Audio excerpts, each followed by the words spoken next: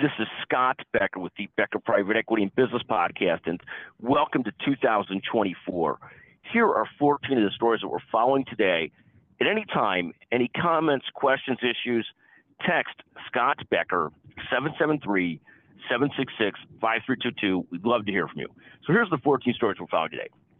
First, the NASDAQ and the S&P both dropped yesterday to start the market year. The markets also point significantly down today. Again, a little bit of two things going on. A little bit of concerns that the Fed won't lower rates as quickly as expected. And second, some concerns just generally about the economy.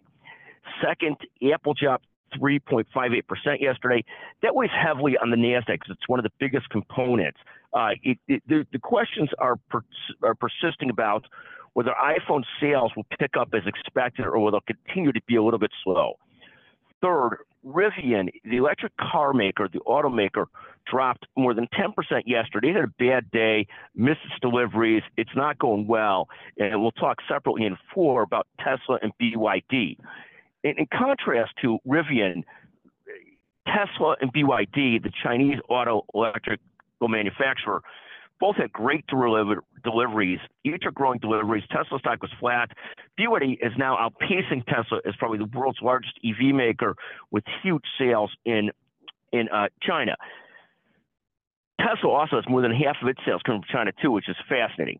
Fifth, Claudine Gay, the president of Harvard, retired or resigned from Harvard yesterday. We recorded a podcast not long ago titled, "You Can't Tell People You Went to Harvard Anymore." Maybe sooner or later you can now. At the end of the day, and this leads to a different discussion, a totally different business discussion in a second, I personally have gotten very disturbed by the politics and issues going on at Harvard. Both the anti-Semitism and the allowing plagiarism seemed horrible to me.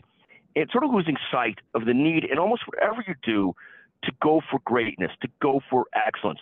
You could also be social conscious driven, social cause driven, but you can never forget that whatever you do, whatever business you're in, you also have to be great at that and excellent at it. You can't give up excellence for social conscience. It's got to be both, really, at the end of the day. It seemed that Harvard in some way had lost their way in terms of truly going for truth and verity, but hopefully moving right in the wrong direction, now moving in the right direction. But this concept, there are lessons for all companies and systems that you can't lose sight of the need to constantly pursue excellence, and we'll talk about that more and more.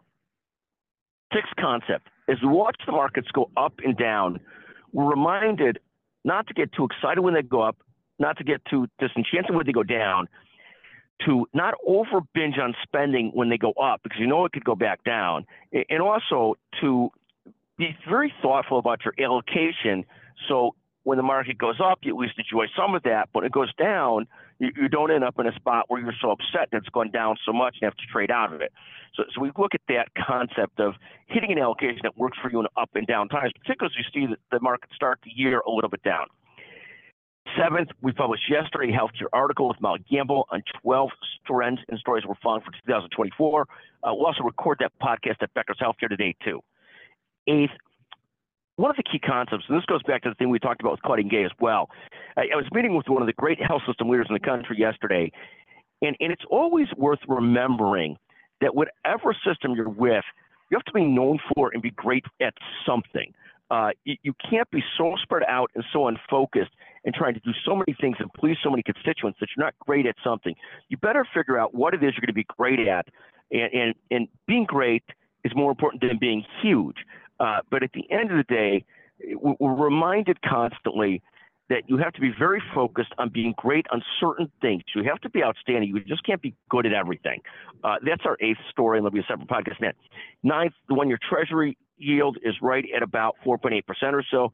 10th, a fascinating story that Warren Buffett now and Berkshire Hathaway have nearly 60% of their portfolio in Apple and Bank of America. I think it's 57 or 58%.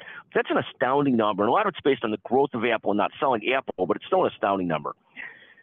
11th, Iran, which is causing trouble in the Red Sea and the whole region, is perhaps getting closer to nuclear weapons. This is a problem. 12th, Tesla sells approximately 50% plus or so of its cars in China. I didn't know that. I thought that's fascinating. 13th, on Amazon, you could buy the book, Blocking and Tackling, 60 Keys to Building a Business and Managing Your Money. That's a book written by myself and Grace Keller. We hope you enjoy it. 14th, U.S. debt has now reached $34 trillion. This seems to me like a lot of money. I say that somewhat facetiously, but it seems like a lot of money. In any event, text me with any questions or comments, 773-766-5322, and look forward to visiting with you. Thank you very much.